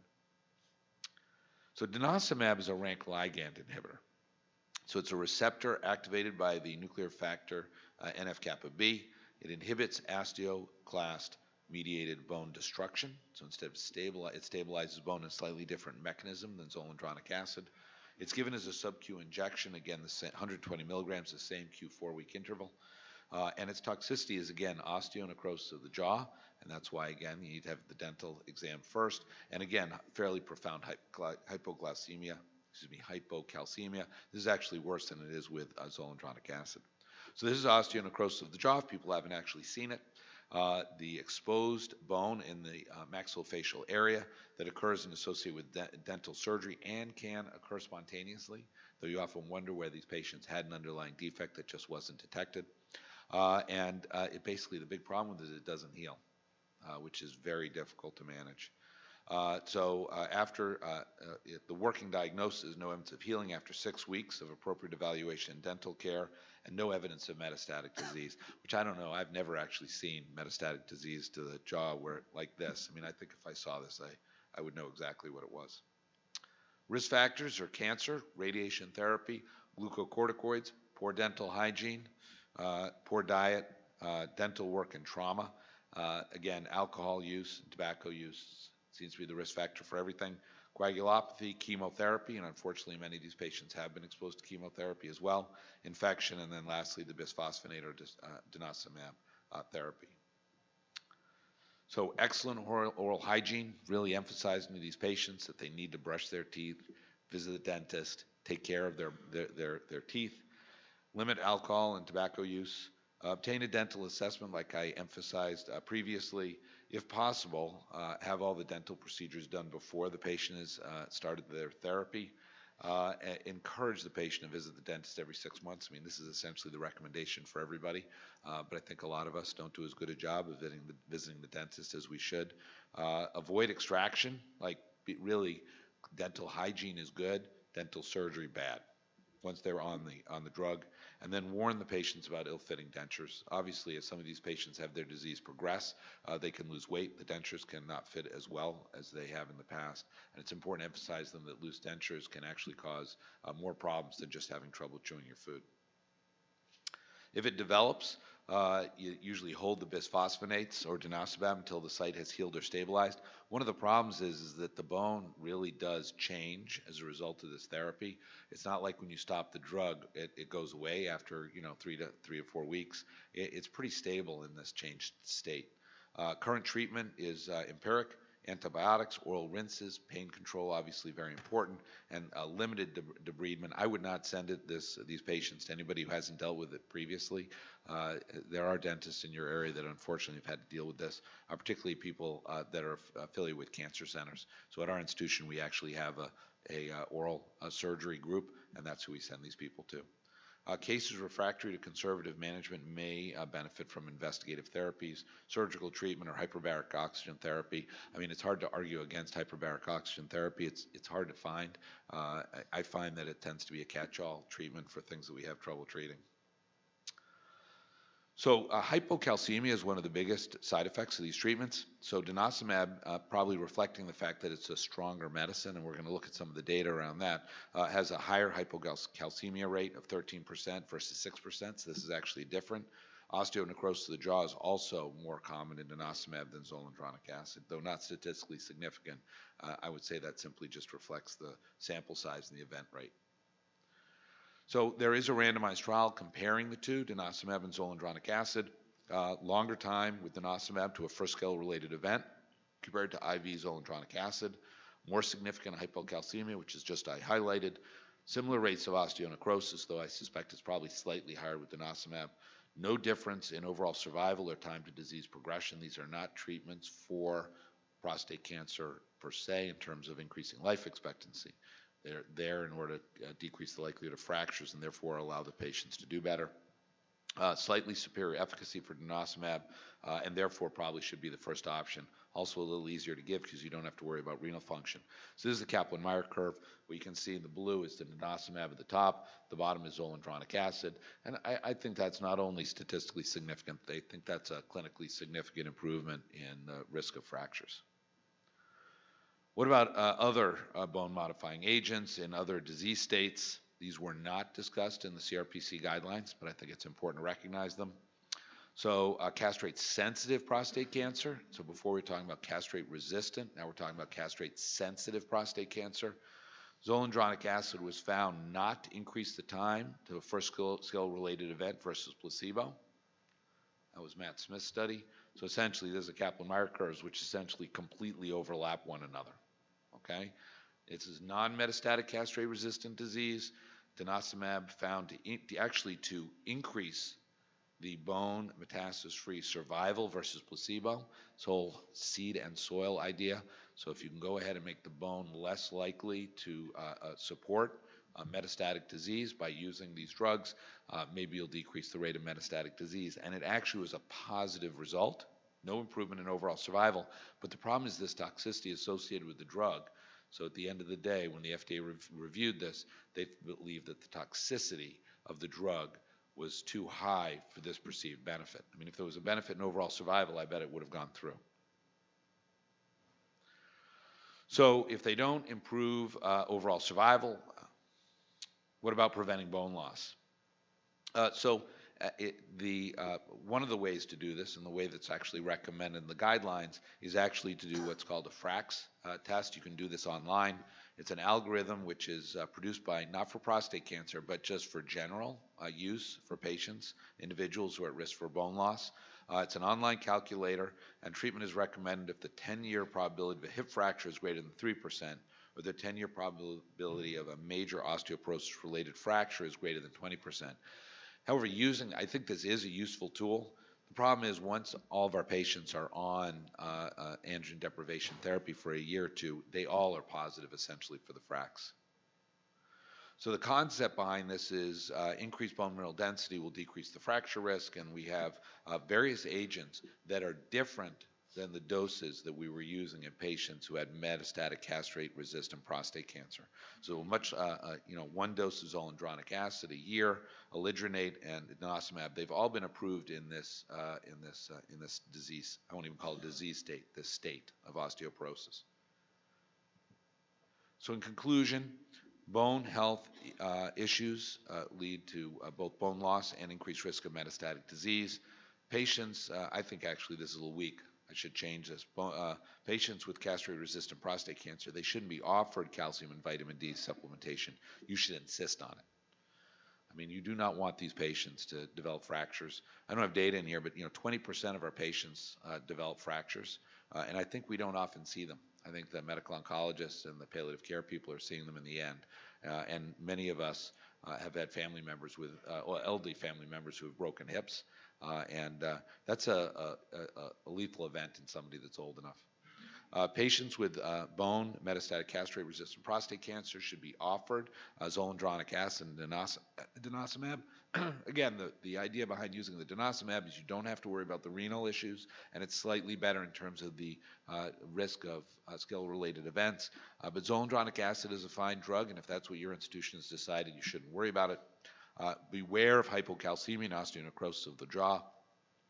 Patients on androgen deprivation should have a baseline, an ongoing assessment for risk of fracture, and then you should consider bone-modifying agents on these patients.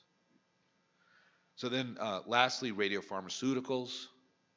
So this was discussed earlier, radium-223. It mimics calcium and therefore targets the bone, and it therefore forms complexes that then, when it has a radiopharmaceutical, that radiopharmaceutical then kills the cancer cells that are in close proximity to the remodeling bone. One of the nice things about radium-223 is it has a very short penetration due to its wavelength, and as a result has less toxicity, specifically bone marrow suppression. It induces double-straight DNA breaks in the cancer cells, which leads to obviously cell death. So this is a schematic. What you can see is this is where the bone is being remodeled. This is where the radium-223 tends to deposit, and then the distribution of the alpha particles prevents bone marrow toxicity. This is the randomized trial that got it approved. These are patients that have confirmed metastatic castrate-resistant prostate cancer, at least 2 bone mets, no visceral metastases, okay, none at all. And they can either be pre or post docetaxel. So one of the things I emphasize to people over and over again, I'm going to talk about immunotherapy next, is symptomatic. Symptomatic. That's the key thing. Not before or after docetaxel. They have to have symptomatic disease, okay? And they were randomized to either radium-223 or placebo. And just as a sidelight, lymph node disease is not visceral metastases, okay? So radium-223 had significant prolonged overall survival. So at the top you have the radium-223, at the bottom you have the placebo, and this placebo was placebo plus the standard of care. So these patients still got treatment, they just they got the same standard of treatment in both arms. It significantly prolonged the time to first symptomatic skill-related event. Again, the green is the patients that received the radium-223, the blue are the patients who did not. Again, unfortunately, they come together in a fairly rapid, I mean, this is just about a year and a half. Again, I think this reflects how aggressive castrate-resistant prostate cancer is. So in summary, this is a standard. Patients should offer radium-223 to patients who had good performance status, symptomatic bony metastases, no known visceral metastases, and it can be given either in the pre or post-docetaxel state. The expert opinion also stated that patients who had not received docetaxel but had poor performance status when it was directly related to the symptoms of the bony metastases could also receive radium-223 since it's very well tolerated. I think one of the other things that's not in this is people have been very interested in giving the radium-223 in combination with other drugs like abiraterone and enzalutamide in patients that had visceral metastases. The idea is that the radium-223 would attack the bone mets, and then the abiraterone or enzalutamide would attack the lymph node or the visceral metastases. And those studies, unfortunately, did not pan out and did not show a benefit. Okay, so can I go on to my last talk? I'm going to try and do this a little faster so we have a little time for questions at the end. Okay. Okay. So immunotherapy and future approaches. So same disclosures. I'm going to briefly go through the M0 CRPC. I think that's been very well covered. I just have a few things I want to emphasize. We'll get onto the immunotherapy and then talk a little bit about future approaches. I think this has been well covered. So this is castrate M0 state, no metastatic disease, castrate-resistant prostate cancer. We now have 3 trials, all looking at anti-androgens, all demonstrating a decrease in metastasis-free survival. All essentially had exactly the same inclusion criteria, rising PSA with castrate testosterone. Make sure to check the patient's testosterone before you believe they have castrate-resistant disease. Negative imaging, and a rapid PSA doubling time. Though importantly, even though this was included in all the trials, a rapid PSA doubling time of less than 10 months, that's not on the label. So you don't have to calculate it in order to use the treatment. I would argue that the patient whose PSA is going up very slowly, you probably don't have to worry about as much as the patient whose PSA is going up every month you see him. Again, the primary endpoint was metastasis-free survival. So these are the Kaplan-Meier curves. I think everybody has seen them. Again, to emphasize, they all show a benefit in terms of metastasis-free survival, no benefit yet in terms of overall survival. We'll follow these out and see what happens. Same benefit. It's striking, the improvement in the metastasis-free survival. I mean, this is a 2-year improvement, which is fairly significant. I mean, patients who have bony metastases, we just talked about how we want to prevent skeletal-related events. Best way to prevent skeletal-related events is probably to prevent metastatic disease.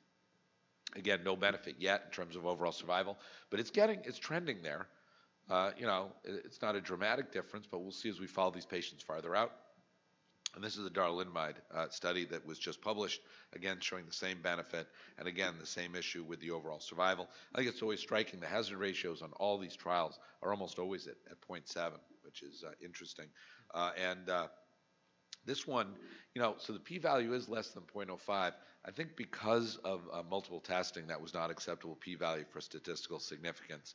But I think they're all trending in that direction, which I think reflects the fact that if you prevent metastatic disease, you're going to make patients live longer.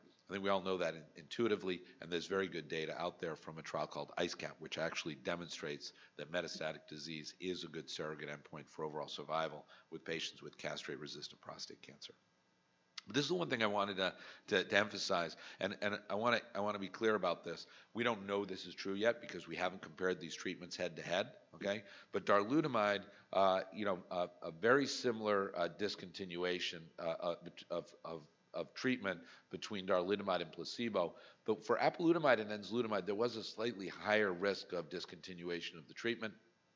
There was no increase of falls and fractures with darolutamide, which it was seen with Enza and Api. And again, this could be because of issues. We talked about the issues with seizures. I don't think I think the falls and particularly the fractures could potentially be due to CNS effects. So patients fall over and they're more likely to break something. Importantly, there was no difference in grade 3 toxicity overall between drug and placebo across all 3 of these. So all of them in the drug arm was about 75%, and in the placebo was around 25%.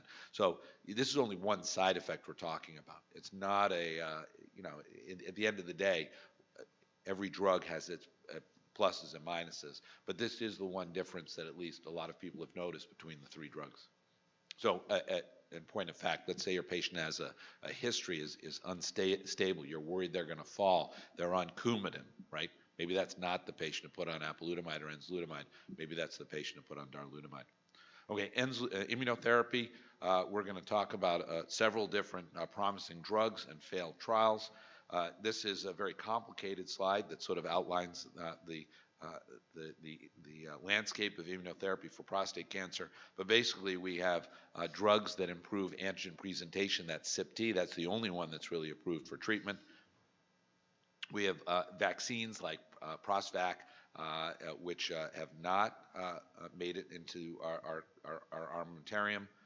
Checkpoint inhibitors like ipilimumab or IPI, and lastly, PD-L1 inhibitors. So CYP-T is the only one. I'm going to take that back because I think Pembro is approved for patients that have defects in mismatch repair, but that's more a global. That's not focused on prostate cancer. That's just focused on disease. And we're going to see more and more treatments like that. But CYP-T is the one that's approved for the use in prostate cancer. So for those of you who are not aware how it works, the antigen-presenting cell is removed from the patient. Usually you have to go to a Red Cross center where they can be pheresed. They're then sent to a local facility where the antigen-presenting cell is or the dendritic cell is exposed to prostatic acid phosphatase, fused to GM-CSF. The antigen-presenting cell takes up the antigen. The antigen is processed and brought to the surface. The fully activated antigen-presenting cell is now collected. It's sent back to you. You infuse it into the patient. It activates the T cells and, in theory, destroys the cancer. So this is how it actually works. You freeze the patient, sent off to the facility. They produce it, they send it back to you, and then you redo it. It's done 3 times. So this is the IMPACT trial. This is the landmark trial, metastatic, minimally symptomatic or asymptomatic. So remember, the radium-223, I emphasized these were patients who had symptomatic disease. These are patients with asymptomatic disease, okay? And they were either given CYP-T or nothing. And then when the patient progressed, they could get the patients that were in the placebo arm, they actually pheresed these patients. They went ahead and saved some of the product and then reinfused that, what they loosely termed Frovenge, into the patient, which they believe may have some activity, and I'm going to show you the data. So the benefit of the treatment may exceed what the actual trial showed. So what you can see here is there was clearly a benefit. Top is the patients who received CYP-T, bottom is the patients who received placebo, and there was a benefit of approximately 4 months.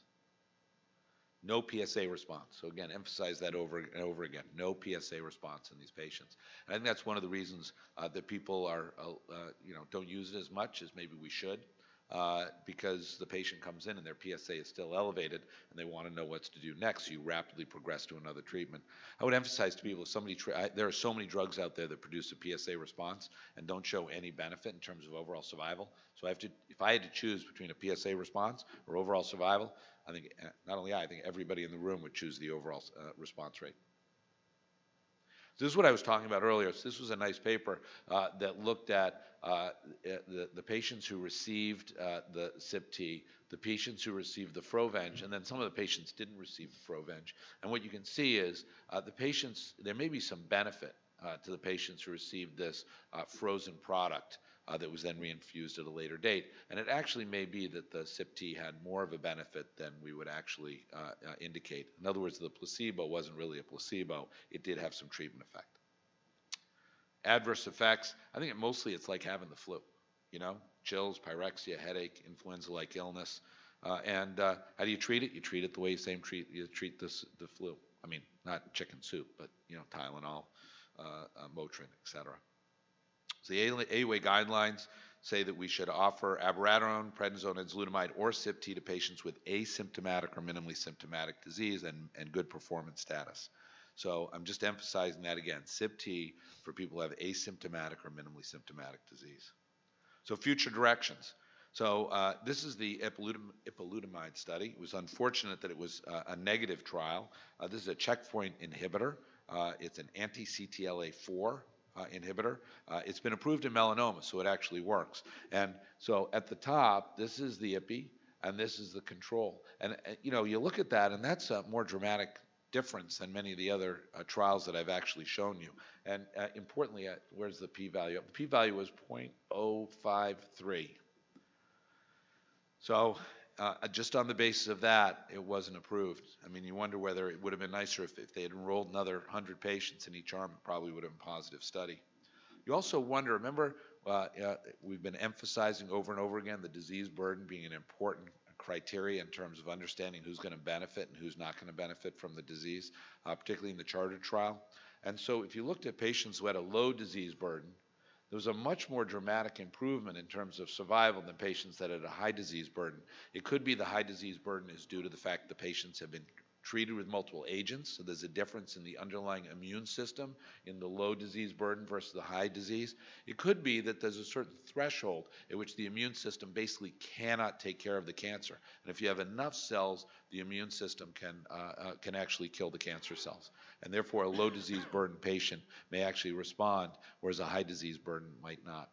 I mean, we all know that I didn't present the data, but for CYP-T, it appears that patients that have lower disease burden respond much better than patients that have high disease burden. And we also all know that our bodies are constantly fighting off malignancies. Again, this may be due to this phenomenon. It was very nicely outlined, the DNA repair alterations that we've identified. This is a rather nice study that found that 23% of tumors have defects in DNA repair, and this is a study that showed that about 12% of patients who have metastatic disease have germline defects in DNA repair. Why is this important? Because this is going to be a tool that we use to target the right patient for the right treatment. So this is a colon cancer study, okay? People wonder why I'm presenting a colon cancer study. But what you can see is overall survival for the patients who were mismatch repair deficient, pembrolizumab, which is a PD-L1 inhibitor, dramatic improvement in survival compared to patients that were proficient in DNA repair.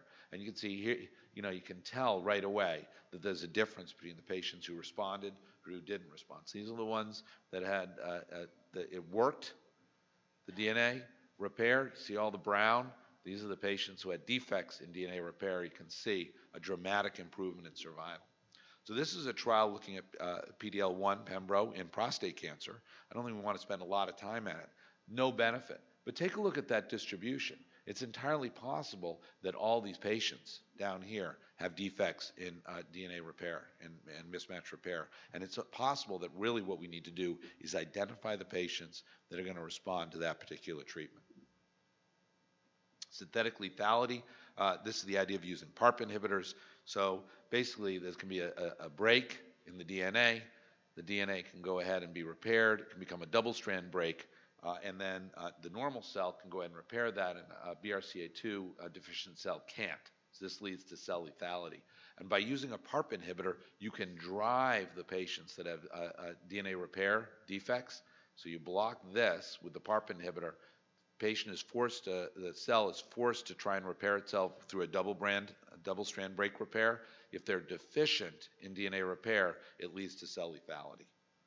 And this has been shown in prostate cancer. This is a rather nice study by DeBono, where they took a PARP inhibitor, olaparib, and they found if you broke the patients down into those who had genomic defects in DNA repair, they did very well. If they had normal DNA repair, the PARP didn't work at all, okay? If you work at either overall survival or progression. This is progression, this is overall survival.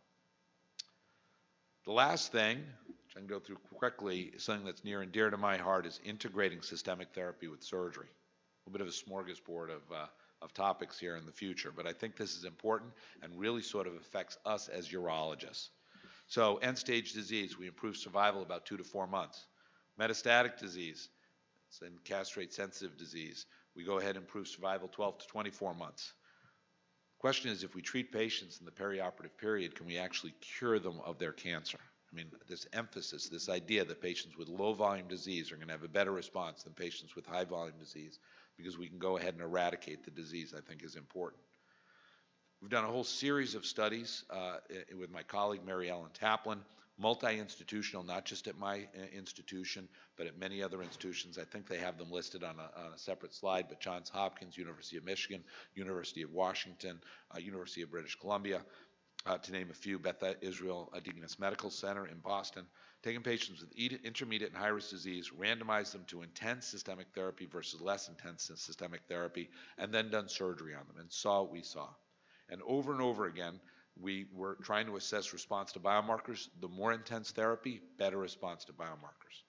More intense therapy, more complete responses, more partial responses.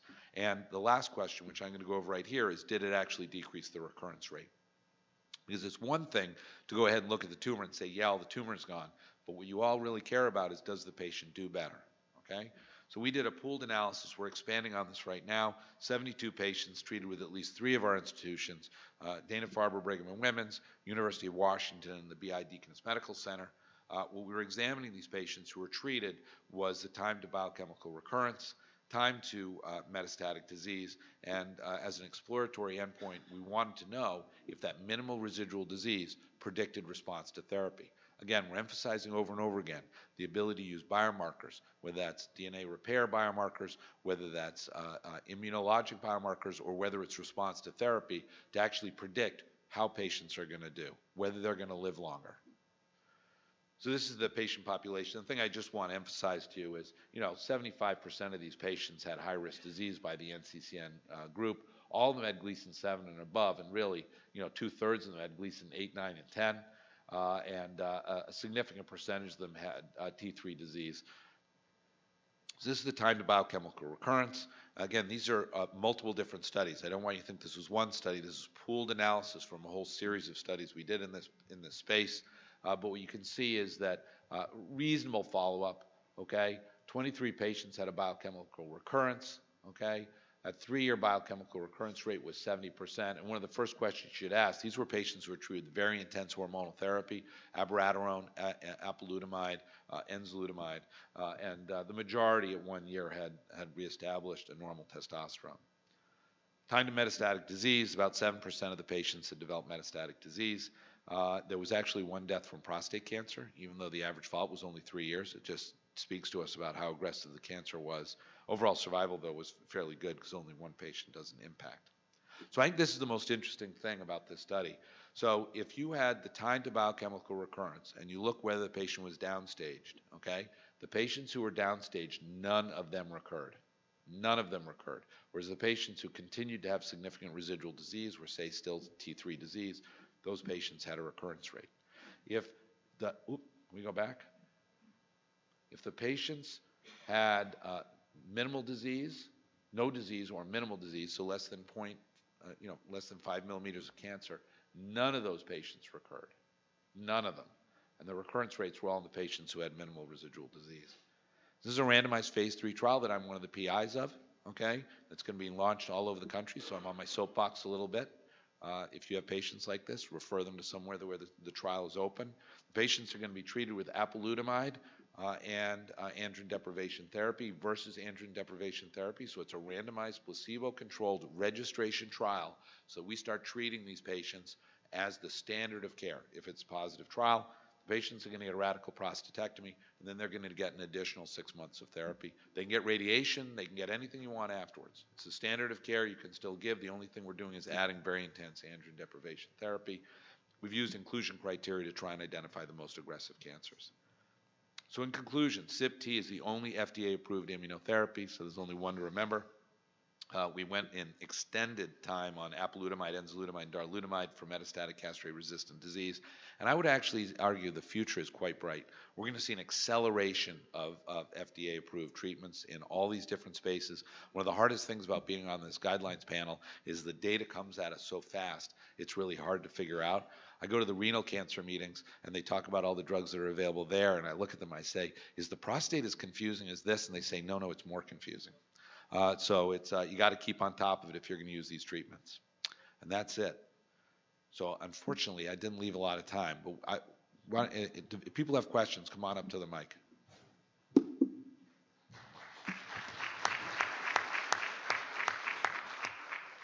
We'll stay here until they kick us out of the room.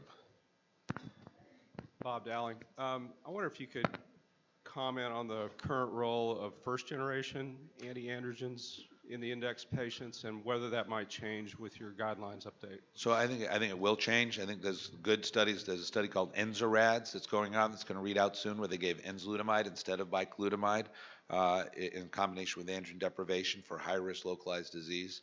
The only indication I can see now for bicalutamide or flutamide, or I don't think anybody uses the other ones, is for patients receiving androgen deprivation therapy in combination with radiation therapy. A lot of the randomized trials use bicalutamide, and so people, still feel like they have to use that because that's the standard of care. But I think that's going to go away really rapidly. Yeah, I would also just comment that using androgen deprivation therapy as by itself is really not the standard of care for these metastatic hormone sensitive patients. Combination therapy with either docetaxel or abiraterone is really where we need to be with these patients with advanced hormone sensitive metastatic disease. Yes, sir. So this is maybe slightly off topic, but is the early versus late hormone therapy debate completely dead at this point? Are there patients that are candidates for late hormone therapy? I think that debate is a little bit dead, but not because they've answered that question, but because intermittent androgen deprivation has taken over. So we see patients, the intermittent androgen deprivation data I think is fairly robust. And so when I have patients that have, biochemical failure, I tend to use intermittent androgen deprivation in those patients and stop and start it. And I think they tolerate it very well. My gestalt is that earlier therapy is better, but it's not as dramatic as as we would think. I personally don't wait until patients develop metastatic disease. I'm curious what everybody else does. I mean, one thing I would add to that, at ASCO this past year, William O. had a big session where they debated intermittent versus continuous, and it's a statistical issue, but continuous is superior to intermittent. But then factor in quality of life issues, and then I think it becomes a bit of a toss-up. And whether the patient actually has metastatic disease versus a biochemical recurrence. But to direct your question more specifically, the issue with looking at early versus delayed hormone therapy, if you look at that data, and there was a great meta-analysis published in Lancet a few years ago, you only see about maybe a 3 to 5% difference if you look at across all these studies to doing earlier versus more delayed androgen deprivation therapy. And you really have to sort of weigh the side effects. And all of our patients are frankly a little hesitant, especially the younger ones, to go on hormone therapy. So at least in my practice, I've really gotten to the point where I'll delay it until certainly the point where you begin to see evidence of disease outside the prostate. And then often at that point just begin intermittent hormone therapy, again, for those patients that really don't want to be on hormone therapy. And then one other quick thing, I mean, this is definitely a data-free zone right here, but with the new generation PET scans in people who have hormone-sensitive disease that recur after definitive treatment, I think a common approach that a lot of us are using, you identify via the PET scan where disease is, and then you locally treat that with radiation, sometimes with surgery. I personally don't believe you're providing a survival benefit to these patients. We'll see down the road, but it does seem like you're able to delay the initiation of hormone therapy, and I think we'd all agree there's a lot of advantage to that.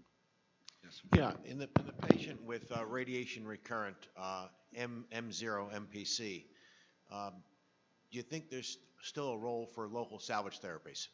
You mean surgical salvage therapies? Or ablative therapy such as cryo or something? So I would say the answer to that is yes. I think that you have to pick your patient very carefully. I think the patient has to understand the potential side effects associated with those therapies, but I think there is a potential survival advantage. I've read data that only 2% of men that would benefit from a salvage surgery actually get it, mostly because patients choose radiation over surgery because they fear the side effects. And you tell them the side effects after radiation, and they shy away from it. But I would just add to that, we have so much better tools now to really select those patients that are going to benefit. Yeah. Oxman PET scanning is really opened up this area. So I think we're going to do, as we move forward, we're going to be much better at doing, salvaging these patients because we're going to pick the correct people. Those that have positive lymph nodes are not going to benefit from local treatment. Yes, sir. Quick question. 68-year-old, extraordinarily healthy. Can you speak into the microphone? It's hard to hear. 68-year-old, extraordinarily healthy gentleman, radical prostatectomy in 2005, after 2004, 3+4 T1C organ confined. 2 years, he had a biochemical recurrence. At 3 years, he had salvage radiation therapy, which would be 2008. In 2014, he had a detectable PSA, and imaging showed 2 hilar nodes, the largest 1.5 centimeters, biopsy-proven metastatic prostate cancer, began androgen deprivation at that point, and CRPC in 2018, so we're a year and 3 months into his detectable PSA, or MCRPC. His PSA was, a year ago at detection was 0.2. His most recent PSA was 2.0. Question is, what next? Likely Provenge, or if Provenge, at what level of PSA do you start? So he's asymptomatic castrate-resistant prostate cancer? He's practicing law 14 hours a day and still doing a...